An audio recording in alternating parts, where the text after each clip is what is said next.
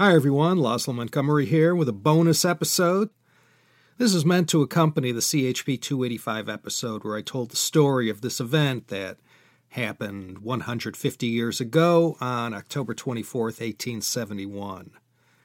Right now I'd like to read an article entitled Chinese Massacre at Los Angeles in 1871 that appeared in the Historical Society of Southern California Journal on January 7th, 1894, 23 years after the event took place. The piece was written by C.P. Dorland, and excerpts have appeared over the years in various publications. I'm going to read it to you here in its entirety.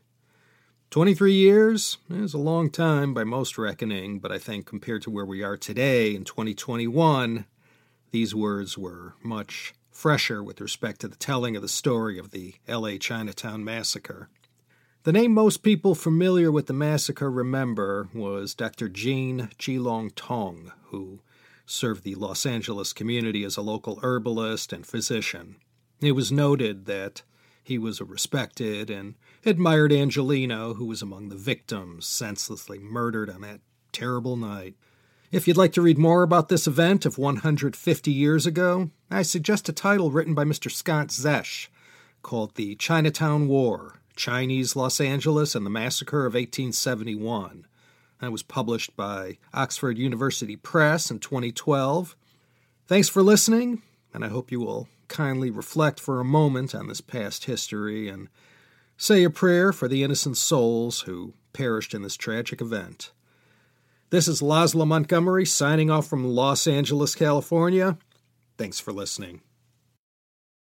The history of the Chinese massacre that occurred in this city on the night of October 24, 1871, is a recital of one of the most bloody and barbarous tragedies in the annals of this state. The trouble originated among the Chinese themselves. Yo Hing was the leader of one faction and Sam Yun of another. The cause of the outbreak in the beginning was the possession of a Chinese woman named Yat Ho, young and attractive, and from a Chinese estimate of female worth of the financial value of $2,500. This woman was stolen, or had run away from her owner, and had come into the possession of the rival company. Her owners, to regain possession of their lost chattel, brought into requisition the power of the law and the help of the courts and its officers by causing a warrant to be issued for the arrest of the woman on the charge of larceny of jewelry. Yat Ho was brought into court, and bail having been fixed for her appearance when needed, she was bailed out by Sam Yun's company, who took possession of the chattel. Thus Yo Hing and his company failed to obtain possession of their stolen woman, and were defeated in the attempted recovery. Yo Hing was a well-to-do merchant of wide repute and of great authority among his countrymen, being an agent of one of the great Chinese companies in the city. He was a man who in every way sustained the national reputation of his race for ways that are dark, having regard for neither the habeas corpus of courts, the statutes of the state, the marital rights of his neighbors, nor, apparently, the hideous and austere countenance of even the great Joss. He communed within himself as to how he might compass his enemy, obtain lawful possession of the woman, thwart the decision of the court, and bring the influence of the law and its officers to sustain his side of the case. The scheme he devised was in keeping with the character of the man.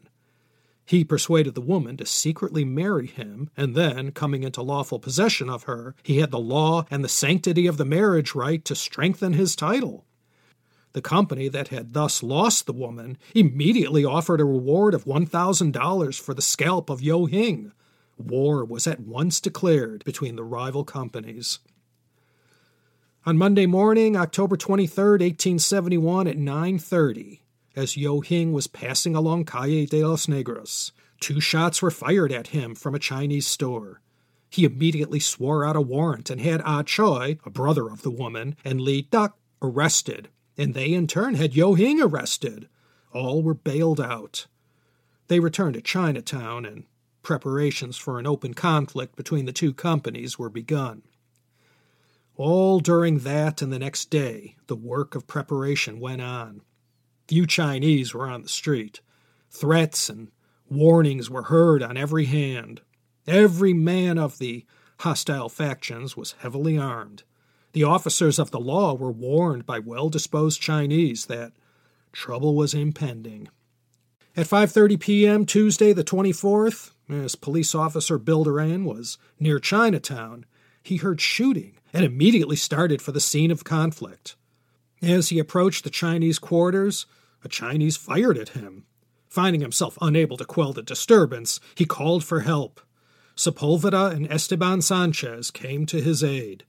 Ah Choi stood at the porch in front of the Coronel block and emptied his pistol at the crowd, which by this time was gathering. One old man, when told to get inside the house, pulled his pistol and emptied its contents at the crowd indiscriminately. Robert Thompson, an old resident of the city, was among the first to gain the porch in answer to the cries of the police for help. He received a mortal wound from a bullet fired through the door of a Chinese store. He was taken to Wohlweber's drugstore on Main Street, where he died an hour later. After some 25 or 30 shots had been fired, it was discovered that Bill Duran was shot in the shoulder. A boy named Juan Jose Mendebel was shot in the leg, and a man by the name of Joe was shot in the hip. The Chinese, in the meantime, had taken refuge in a long adobe with massive walls, heavily covered with brea. They barricaded the doors and windows and prepared for battle. The news of the fight soon spread through the city, and the people collected and surrounded the building. Don Refugio Botello, armed with a six-shooter, first ascended the roof, others following, when holes were cut through the brea and they fired into the interior through the holes thus made. One Chinese attempted to leave the besieged building and escape across the street, but he was shot down before halfway over. Another one, attempting to escape into Los Angeles Street, was captured by the crowd, dragged through the street to the western gate of Tomlinson's Corral on New High Street, where he was hanged after a second attempt, the rope breaking the first time. Several propositions were made to burn the building, and a fire broke out in 2 or 3 places, but it was quickly extinguished. The crowd by this time had collected on the corner of Commercial and Main Streets, and some advised one thing and some another, but there was no leader to direct, nor officers to control. It was then recommended that a guard be stationed around the building until daylight to await further developments. But the crowd had become furious and uncontrollable, and disregarded all expostulations and entreaties to refrain from further violence. About 9 o'clock, a party battered in the eastern end of the building, and with hooting and yelling and firing of pistols, the rioters rushed in and found huddled in corners or hidden behind boxes 8 terror-stricken Chinese, who in vain pleaded piteously for their lives. They were violently dragged out and turned over to the infuriated mob. One was killed by dragging him over the stones by a rope around his neck. 3 were hanged to a wagon on Los Angeles Street, although they were more dead than alive from being beaten and kicked and mangled when they reached the place of execution.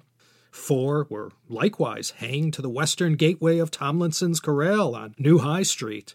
2 of the victims were mere boys. One of the victims was a Chinese doctor, an inoffensive man, respected by all the white people who knew him.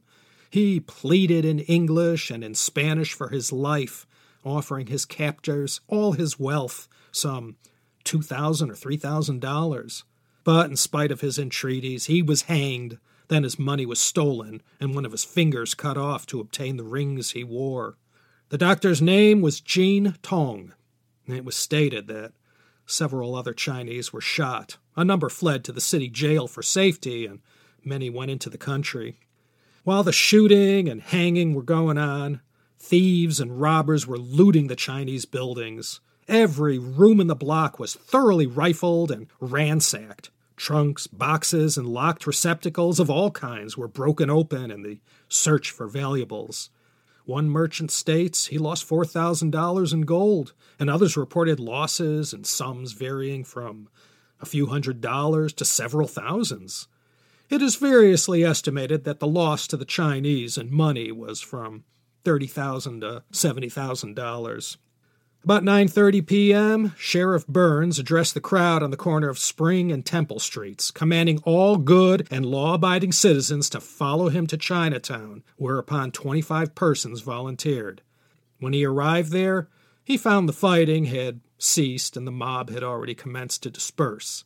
He found 10 men hanged on Los Angeles Street, some to a wagon and some to an awning. He found 5 more at Tomlinson's Corral, and that 4 were shot in Calle de los Negros, and 2 were wounded and had been taken to the city jail.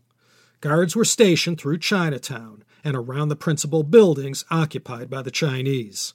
The following appeared editorially in the Express the day after the riot. Quote, "All the dark scenes of early days in Los Angeles were entirely eclipsed by the horrid lynching affair last night in which some 20 Chinese met with a most cruel death, many of whom must have been innocent men. The Chinese who engaged in the affray which resulted in the death of Mr. Thompson and the wounding of Mr. Bilderain, and also the one who is reported to have fired promiscuously into the crowd on Caswell and Ellis's corner, richly deserve hanging, no one will deny. But the horrible, outrageous, and cruel manner in which innocent men were treated at the hands of those engaged in the lynching, the particulars of which are too sickening and heart-rending to publish, is condemned by every decent man." End quote.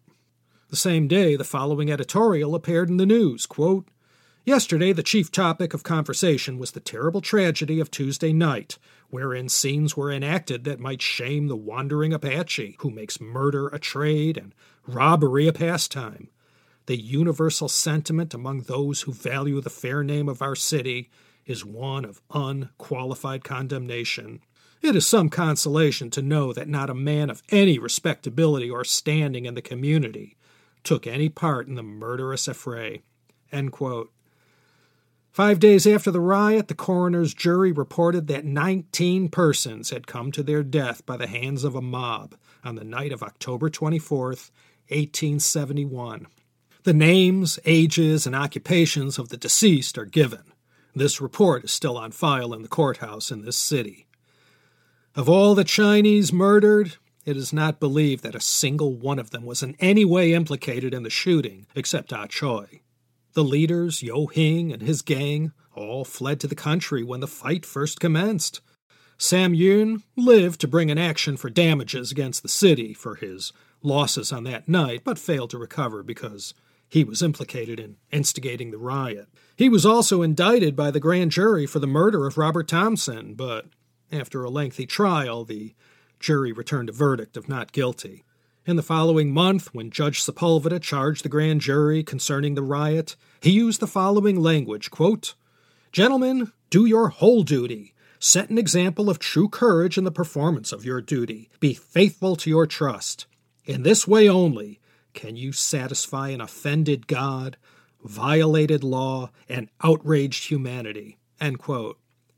After a prolonged session, the grand jury made an exhaustive report from which the following extracts are taken. Quote, "We find that a feud has long existed between the Chinese companies in this city, that on the 24th day of October, members of the rival companies, having provided themselves with arms, met in a public street and commenced firing at one another. Their shots were turned upon 2 policemen and their assistants who were making an effort to quell the disturbance. In this effort, 1 citizen was killed, 1 police officer, and 1 citizen shot and wounded. A great number of shots were fired by the Chinese upon the streets and from the doors of their houses at the officers and others who hastened to the officers' aid. The confusion created a panic which opened the way for evildoers, and in the excitement that followed, the worst elements of society not only disgraced civilization by their acts, but in their savage treatment of unoffending human beings. Their eagerness for pillage and bloodthirstiness exceeded the most barbarous races of men. We believe we should be wanting in our duty if we should fail to present to this court the painful conclusion to which we are forced, that the officers of this county, as well as of this city, whose duty it is to preserve the peace and to arrest those who are violating the law, were deplorably inefficient in the performance of their duty during the scenes of confusion and bloodshed which disgraced our city, and has cast a reproach upon the people of Los Angeles County. Had these officers performed this duty, this grand jury would not have been called upon to devote weeks to the investigation of the matter, nor would there have been any riotous acts on that night to stain the records of this county." End quote. This is but a brief outline of the story of that awful riot that has gone down in history as the darkest stain upon the fair name of Southern California. Among all the records and from all the testimony and from all sources, I have not found one voice raised in defense or in palliation of the terrible crimes of that night, but the unanimous voice of officials, writers, newspapermen, coroners, and grand jury, as well as the voice of common humanity, has been that of unqualified condemnation.